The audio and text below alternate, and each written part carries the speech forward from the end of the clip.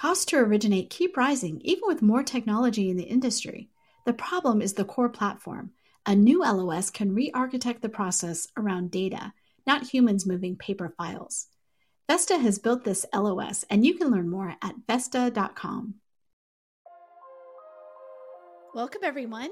My guest today is lead analyst Logan Mohtashami to talk about the 2023 housing market and why home prices are still rising. Logan, welcome back to the podcast. It is wonderful to be here. It's the last week of the year, and we made it once again. We made it, over the weekend. On December 23rd, we published an article from you that said, that the 2023 housing market bent, but it didn't break. And I thought it was a great way to sum up what this year was like. I mean, it was a very challenging year, but the housing market stood strong throughout, and so did the housing professionals that listened to this podcast. Yes, when you think about, this period of time in history, the housing market was disproportionately impacted more than other sectors. Because other sectors, retail sales didn't have the biggest collapse ever recorded in history in 2022 and stayed low all of 2023. Car sales didn't have the same thing. Manufacturing reports, even though they're soft, they nothing really resembled what the housing market had to do, because we've gone from 2.75% mortgage rates to above 8%. And once rates got above 6%, we saw a noticeable change in the marketplace, and sales held at these very low levels. But that 4 million level around there, it's still stuck. That core base that I've always talked about for many years. And for me, just personally, to see this tested with 7 to 8% mortgage rates and where home prices have gone, really solidifies my belief that there's just this 4 million core buyer that's always been here since 1996, and they haven't left, even with mortgage rates and prices where they are. And that makes a huge difference. That was the whole November 9th, 2022 premise that, we're heading toward 4 million. At that point, things should stabilize, balance. If they do, things are going to change, because we were working from the biggest and fastest sales crash ever recorded in history. And now that we're here again and rates have fallen again, we found that foundation, that core base to work off of, while the housing market is still somewhat intact, just because credit profiles are still so good. That's 13 years of having qualified mortgage be in the system. You should have the best loan profiles ever recorded in history. Such a huge difference, which really leads us into what we want to talk about today, or at least part of it, which is home prices. Home prices, because we had both of the FHFA and the Case-Shiller come out this week. What did we find? So, of course, home prices are at all-time highs, right? And, people like to use the Case-Shiller, FHFA, Zillow, because it's the aggregate home price index data. A lot of people don't use median sales price. They're roughly somewhat similar, but because of the sales prices of bigger, more expensive homes or smaller homes, people tend not to use the median sales price as their primary indicator. So we're here. It's December, going into 2024, and home prices are at all-time highs with 6 to 8% mortgage rates the entire year. This isn't like, mortgage rates went back down to 3.5 and then came back up to 6. We literally authentically had an entire year between 6 to 8% mortgage rates. People thought home prices were going to crash at 5%, right? But here, I think we trying to explain supply and demand equilibrium, right? That dynamic really shaped the entire housing economic discussion in 2020 to 2023 and going into 2024. And I think we have to teach people what just happened here, because there was a concept that prices follow volume. This is true in the sense that the price growth will slow down if volume sales fall. But we had the biggest crash ever recorded in history. So naturally, everyone thought home prices have to fall in 2023. This is it. This was the final year. It had to happen. It didn't. Not only didn't home prices rose this year. So I think today's trying to explain what just happened. How is this possible? But if you followed our work for the last 4 years. Years 2020 to 2024 is my baby. I got to sit here and defend this period more than anyone else. So today we're going to explain the supply and demand equilibrium and how to look forward into 2024 with prices. So 2 points of clarification. When you say biggest crash in history, you mean the sales, not the prices, Not the right? prices, sales, yes. Right, just the volume. We're just talking volume there. And then when you say we, I so appreciate that, but really it's you. You're the one who does the economic work, and you're the one who writes the articles. So Sarah just for our Wheeler, audience, I know you're going to say that it's a team effort, Sarah but I'm Wheeler, just saying. it is a team. It is a we. There is no I in any of this, right? As soon as you start discounting yourself and the team, then no, that's not how it works. It is we. It is I. It is a team. The old I high school appreciate basketball that. coach in me right now. Okay. I know, but I did not come up with any of these economic models, so it is an I, not a we. But okay, with that foundation laid, let's talk about it. Okay. Let's go into 2020, right? So 2020, what occurred is, and hopefully now people understand why it's important to have a weekly tracker. Mortgage rates in 2018 got to 5%. Everyone was in the home price crash crowd. Then, for my work, back then, November, I remember the 10-year yield's going lower next year. And if that happens, right, remember this, keep it simple. The 10-year yield drops, mortgage rates drops, demand picks up. What occurred in 2018, 19 is that the price growth was cooling down, and then everybody went into crash mode. And then while they were creating their YouTube accounts and home prices are crashing, the forward-looking data was getting better, and home sales were getting better, and price growth was picking up. That's just the way it is. There are people who do not literally track weekly, monthly, or live data, so they missed that one. So we're going into COVID, right? And a lot of the housing economic data was getting noticeably better. And then 2020, housing broke out authentically. If you look at the purchase application data, new home sales, everything was breaking out. Then COVID happened. So everyone went into triple overdrive. But even though home sales crashed all the way down to 4 million, I mean, that was just the timing of, how everything was going to change. Inventory didn't crash higher. Inventory was stable. Why? Homeowners live in their homes.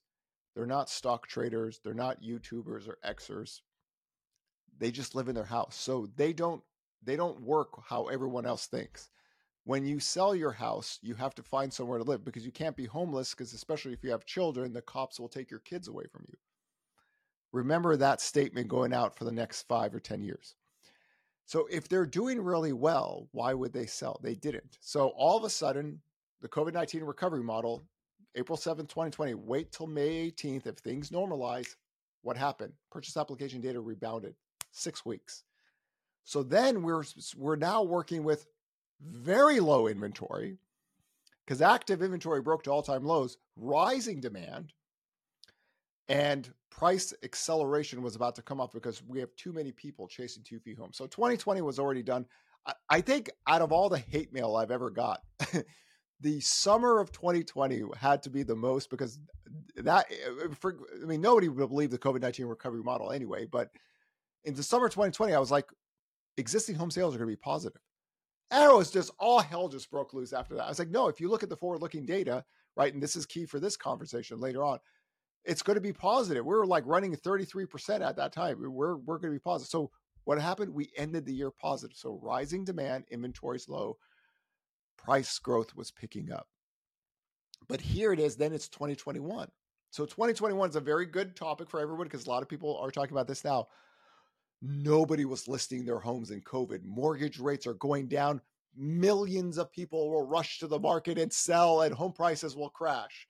And then on top of that, the forbearance crash bureaus were created in the summer of 2020. And millions of people are going to go to If you didn't hug a forbearance crash bureau for Christmas, make sure to give one a hug on New Year's Eve and New Year's Day. So then here it is again. What happened? Forward-looking housing data was getting good. There was no inventory surge. Reading is a good thing, right? So new listings data, I think this was a good conversation I had. One of the reasons why I say insane in the membrane for everybody talking about 2008, new listings data, the last 3 years, were trending at the lowest levels ever recorded history. This last week, we're like 35, 36,000, somewhere around there. Back in 2008 to 2011, this data line during the entire time was running at 250,000 to 400,000 a week per week. This is why I always say reading. Why these people do not read, so they don't even know the references. So during this entire time where new listings data was trading at the lowest levels ever recorded in history, they're trying to con you into a data line that doesn't exist, because we've never got like above 100,000 on any of the weekly data for 3 years. So if you visually can see and read, you go, okay, this doesn't look like this period. Of course, home buyers aren't stressed. So 2021 was oh God, here we are. We were writing about we needed higher mortgage rates in February of 2021 because things were about to get out of hand. And while people were telling home prices are crashing because Americans were going to rush to sell, and they were going to sell in panic, and home prices were going to crash. And that's not going to work, right? Because that's not how humans operate. They list their homes, they sit there, they wait for an offer. They're not going to give you their homes at 20 or 30% off, right? So in that context, it became a very unhealthy housing market, the construct of these, savagely unhealthy housing market. We go into 2021 all the way to 2022. Now, things were really bad in 2022 because what occurred is that the seasonal decline was happening, and then the forward-looking housing data was getting noticeably better. So it was the worst case scenario. 2022 came single-family listings. March of 2022, the lowest levels ever recorded in the history of America, 240,000.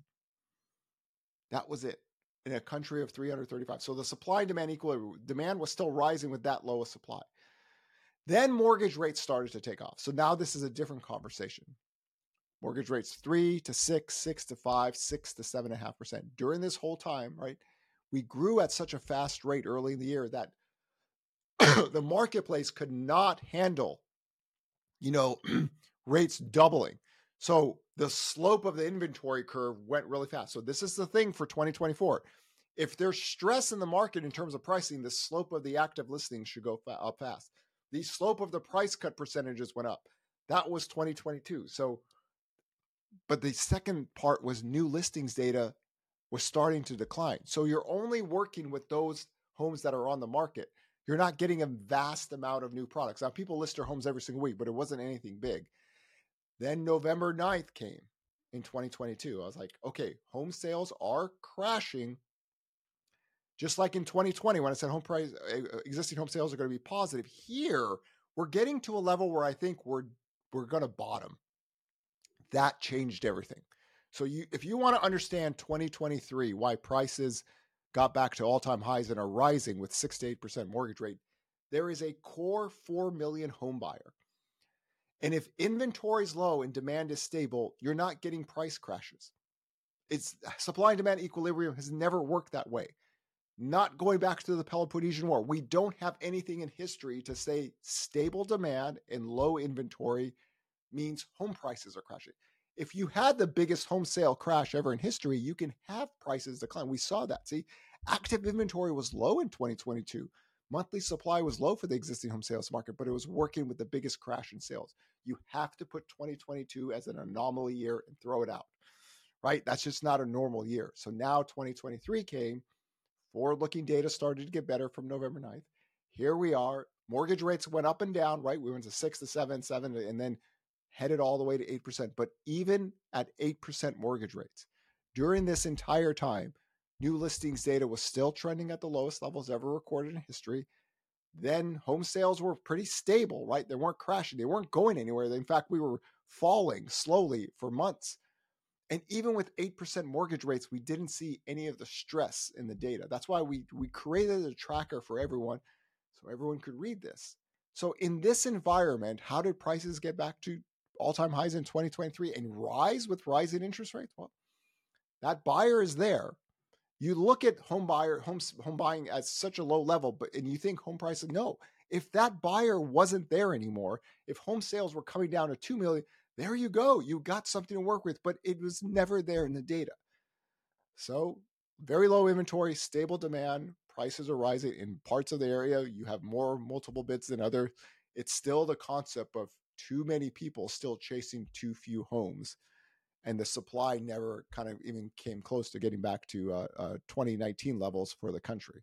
So this is so key because it's why you always talk about labor and a job loss recession because for a lot of consumers now, if you're a professional, if you're in real estate and mortgage or whatever, I'm glad those people are listening to this podcast because they should know better. But your average consumer is just they only buy a house every once in a while, and they only pay attention to housing every once in a while. So the last time that they were paying attention to a crash, it was a crash pretty much. I'm not saying in 2020 you had a lot of people who were interested and followed what was happening, but I think they're so susceptible to believing that we're just around the corner from a crash because that was such a shock to the system, right?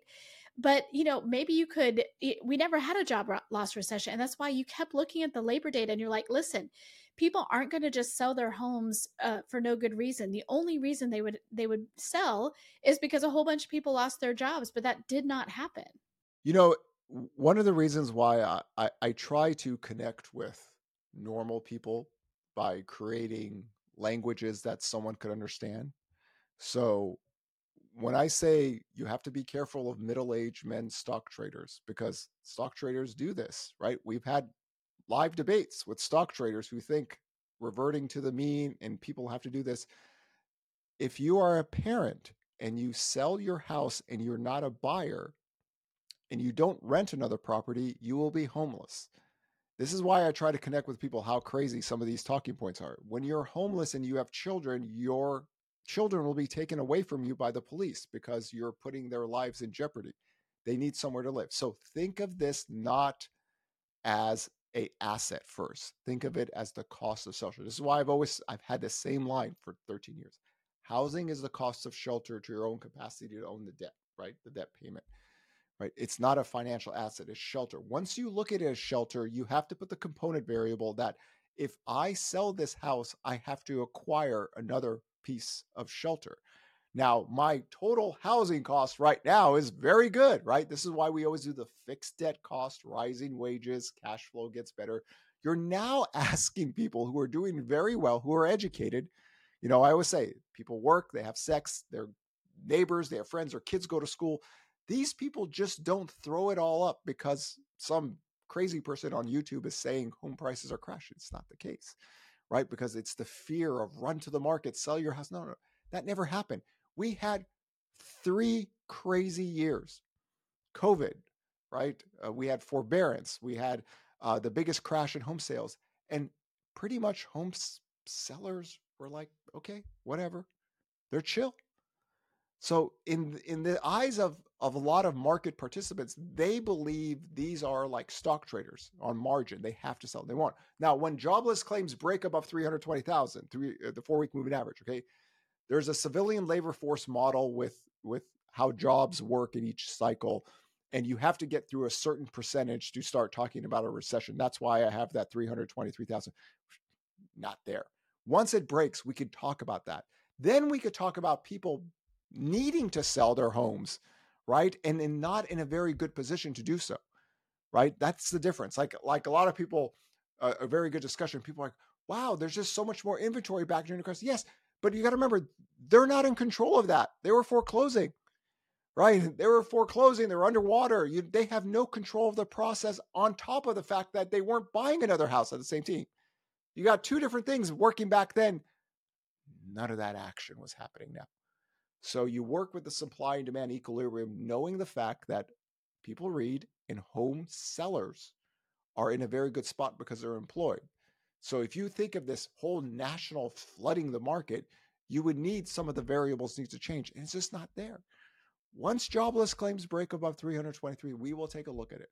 But we have sat here with new listings data trending at the lowest levels ever recorded in history, with 3 years of people saying inventory is going to skyrocket. Inventory is going to never happen.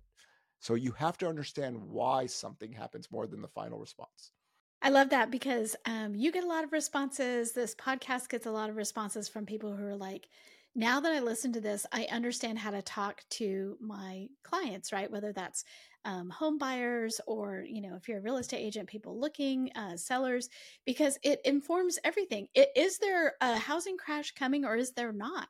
And the truth is, there is not any housing crash coming that you and I could see, that you see in the data, and there would be obvious places to see that in the data. So as we go into 2024, we want to assure people that what you see is not that. Sarah, why is the nerd tour very popular when we travel around the country? Because imagine me live on stage with my charts. Oh yeah, it's showtime. But what I'm telling people is a story of data, not me or Right. not anyone else's. I'm basically just relaying the story. Now I try to make it as entertaining as relatable as possible. And by the way, to my economic friends out there, the feedback I've got is you guys are boring. Stop being boring. Relate to your audience, right? Find a way to talk like a human, all right, and loosen up a bit. But in this case, when the data change, we go with it. We don't double or triple down on a bad call and keep on saying the same thing over. I mean, think about this. Sarah, one of my most healthiest relationships is going to end in a few days, right? The whole housing bubble boy 2.0, 3.0, the whole 12-year broken clock is coming to an end. And why was the relationship healthy? Because truly the committed people in a relationship are insane. And they were insane for 12 years. And it was Batman versus a Joker. They never stopped. So we documented this over and over again every single year of all the things they said home prices were going to crash. And it never happened. But they were there for me, right? That is a healthy relationship. And it's coming to an end. And I'm like, oh my God, it's over. But they did it. Why? Because they were insane. Yeah, I think a healthy relationship should have less name calling. That's just me. Maybe it's all my years of being in therapy, but I think there should be less name calling. Sarah, some people are born and they're always ice skating uphill. And I've always said that there's only one group of American and Russian citizens who think like this every single day, and they all hate the Federal Reserve. There's nothing else. We have some crazy MMT people who are left-wing nutcases as well, but there is only one group of, and they chose this life. Nobody forced this. They chose to be a 24/7 doomsday clan until death and the afterlife. And trust me, I've always said this, even in death, even in the afterlife, not even the devil will take them in. They will be in a dark abyss and they will scream to the ends of the wherever they are that the Fed's balance sheet is ruining everything. This is who they are. I enjoy it. I mean, I just think they're going, wow, you live in this time in history. Like back in the 18 and 1700s, life was really tough.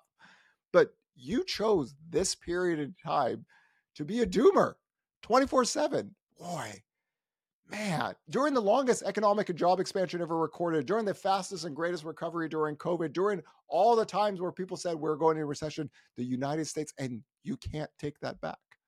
That is time stamped on your forehead. So people can choose to trust me, they're entertaining as hell. I get it. Being a doomer is wonderful for clicks. And the economic side, economics done right should not be sexy or fun. It should be done boring. I'm trying to get somewhere in the middle where we could talk about economics truth and try to make it entertaining, try to relate it to the people. I mean, why do you think the Gandalf line was created this year? Right? I've got to get people to think the 10-year yield is not going to break under 3.37 until the labor market breaks. The labor market isn't breaking. So I don't think this is going to break. Gandalf the Grey, you shall not pass. You shall not pass. I was like, God, it's testing it so many times. What if it breaks? They didn't break. But then people are thinking, you shall not pass. Why though? Because the labor market wasn't breaking, right? So just be mindful of who you listen to. I've always said if somebody's hasn't forecasted for at least 5 to 10 years or can tell you what their live tracking model is, they're trash. But trash sells in this country. Come on. This is America. You can be completely wrong and lie for so many long. And Harry Dent is a great example of this. Harry Dent is one of the worst economic people in the history of the world. People still reading books, looking at his stuff, but he's terrible. So terrible works. Some of us take a little bit more pride in ourselves and a little bit more pride in our country. And that continuous, that battle, Joker versus Batman, it's always going to be here, right? It's never going to change. We're always going to have doomers. We're going to have people in the light, and that fight will happen every single day. Not gonna change. Well, let's, the next time that I, speak with you, the next time we're on this podcast, we're gonna do your 2024 forecast. I'm super excited about that. Even though you have disparaged, year-long forecasts as, no one should listen to them. You ain't gonna Um, get it. Always right. just remember you have a forecast, but you got to give people a live working model to go with it, because economics doesn't stay static, and you have to Right. move with it, right? And we've had such extreme. I mean, think about this, Sarah. We just had the Case-Shiller and FHFA home price index. That's kind of before rates started to take up to 8%, and now rates have Yep. gone back down to 6.5%. So we've already had these major swings within like weeks, up and down, and that matters to housing. So we can't actually sit there and think we're going to give you a forecast, we're going to give you a base level of what everything should go, but we're also going to give you a live tracker. This is why the live tracker had to be created, toward the end. We have to give people something to work with so everybody reads. And that's what I wanted. A country of people of reading. I think we just passed the 1-year anniversary of the tracker, the housing market tracker, which you do every Saturday now, using Altos research data. You spend Friday night poring over the data and creating this article every Saturday that is very informative. And so that's what you're talking about when you're talking about a live tracker. Yes, yes, a live tracker, so then everyone sees it. Whether it's positive or negative, it is irrelevant to me. All I'm doing is taking the forward-looking data, and the forward-looking data has worked since when? Since the Should I Peloponnesian say War, the Sarah. Peloponnesian War? Yes, we always use the Peloponnesian War because we want to show the history of scale, right? Right? There are certain things that if the forward-looking facts go one way, they stay that way. If they go negative or positive, we go with it. We don't change it. We don't create hypothetical theories without the data to kind of verify it going out. So we want to give people a broad line to look ahead, because things move faster, right? This wasn't so much of an issue in the past decade. Past decade, you had ranges and they were very stable, and it was very. Here is just not the case. This is why I really wanted that tracker out last year, because I could see that if the tracker was here in 2020, 2021, could you imagine how bad it would have been for a lot of people? We had the tracker going on for 4 years, and then everybody's making up these crazy theories. Now, what I've seen at least is that I believe people started to read. And I believe now even some of my housing crash friends are like really like stepping back. They're not going full force anymore, because they go, wait a second, if this gets better, I just can't do it. So this is a positive, right? Because if I can teach my enemy how to read, then that's a good thing, right? This is why I always say reading is a good thing. The history of human civilization has taught us this, right? But there are people in history that burn books and don't read and are fanaticals and disinformation campaigns. I mean, look at what the Russian trolls did for so long. Disinformation campaigns are tactical warfare. You have to fight them, face to face. You can't sit there and ignore it. This is my criticism of the academic world. You allowed these people to go out there and just basically lie without pushing back. This is why I do live debates. Why do you think I challenge everyone to live debates? Once I get someone on live debate, their name and face recorded, I'm going to say, do you forecast? No, I don't. Do you have any models? No, I don't. But we got them on record. 99% people don't want any of this heat, right? Why? Because we want to get people reading. We want to get people to knowledge, and it goes with it. Regardless of what the outcome is, you go with it, because things change, man. Things change. Things come out of nowhere, like COVID. COVID came. We had to create a COVID-19 recovery model on April 7th, 2020. We had to retire that model on December 9th, 2020. But then that doesn't mean we stop. We go forward with it. So let me guide you into the last year of all my economic work in terms of, years 2020 to 2024. Trust me. Don't trust them. Think about it. If 2020, 2021, and 2022, 3 have not taught you to trust me, then that's on you, because I'm just going to tell you what the data tells me, but I'm going to be straight and narrow on it. We love that. So I would encourage our listeners, tune in next time. We're going to go through the 2024 forecast. You can send me questions. You can send Logan questions. We're both always accessible. My email is sarah@hwmedia.com. Logan has the same, logan@hwmedia.com. Send us your questions, and we'll also talk about those things. And also, if you guys really want to nerd out, Logan Mohtashami's Instagram page is videos of about economic data, and we do a live Q&A every Friday to Saturday. Ask your questions. Again, my job is to teach, right? And if I teach, you learn, then your kids will learn, your friends will learn, your neighbors. But the final things, we're going to get Uncle Dave. We are going to teach Uncle Dave that it's not 2008. And once we get Uncle Dave to believe it's not 2008, then we won victory.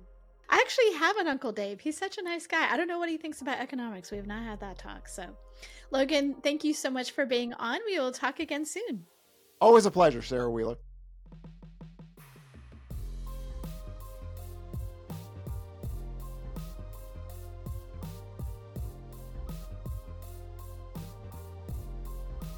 Thanks for listening to Housing Wire Daily. If you haven't already, we'd love for you to take a minute to rate the show and leave a comment. And make sure to tune in tomorrow for more news and insight.